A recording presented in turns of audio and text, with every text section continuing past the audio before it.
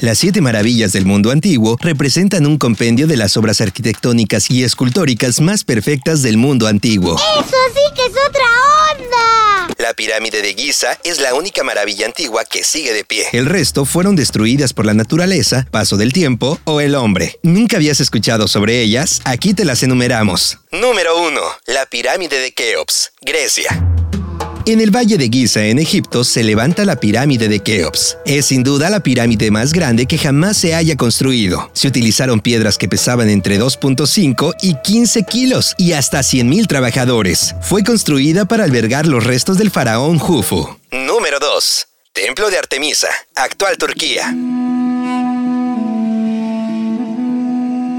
Construido sobre otro templo más antiguo, tal vez a la diosa Cibeles. El rey de Lidia Creso ordenó en 550 a.C.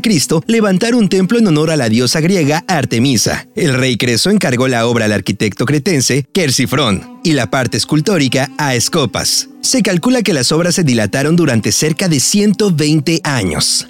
Número 3. Jardines colgantes de Babilonia, Irak.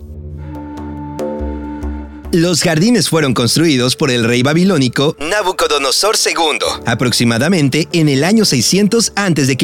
Como ya hemos dicho, consistía en una construcción adosada a su palacio, formada por terrazas escalonadas y sustentadas entre sí por pilares o columnas. Número 4. La estatua de Zeus, Grecia.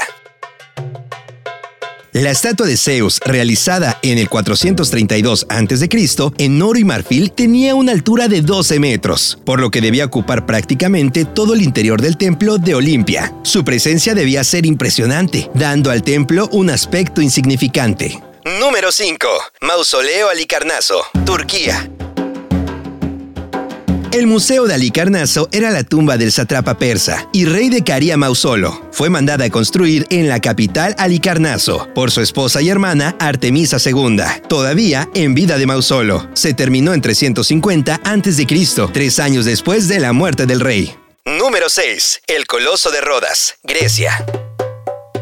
Levantada en 292 a.C., representada al dios Helios, y su escultor fue Cares. Según algunos autores, tardó 12 años en construirse. Disponía de un armazón de hierro y se encontraba cubierto por placas de bronce. Su interior hasta la cintura estaba relleno de ladrillos, y la parte superior era hueca. Por su interior, una escalera permitía llegar hasta la parte superior de la cabeza, donde se encendían las luces que le hacían cumplir su función de faro. Según se cuenta, tenía una altura de 32 metros y 70 toneladas de peso. Número 7. El Faro de Alejandría, Grecia.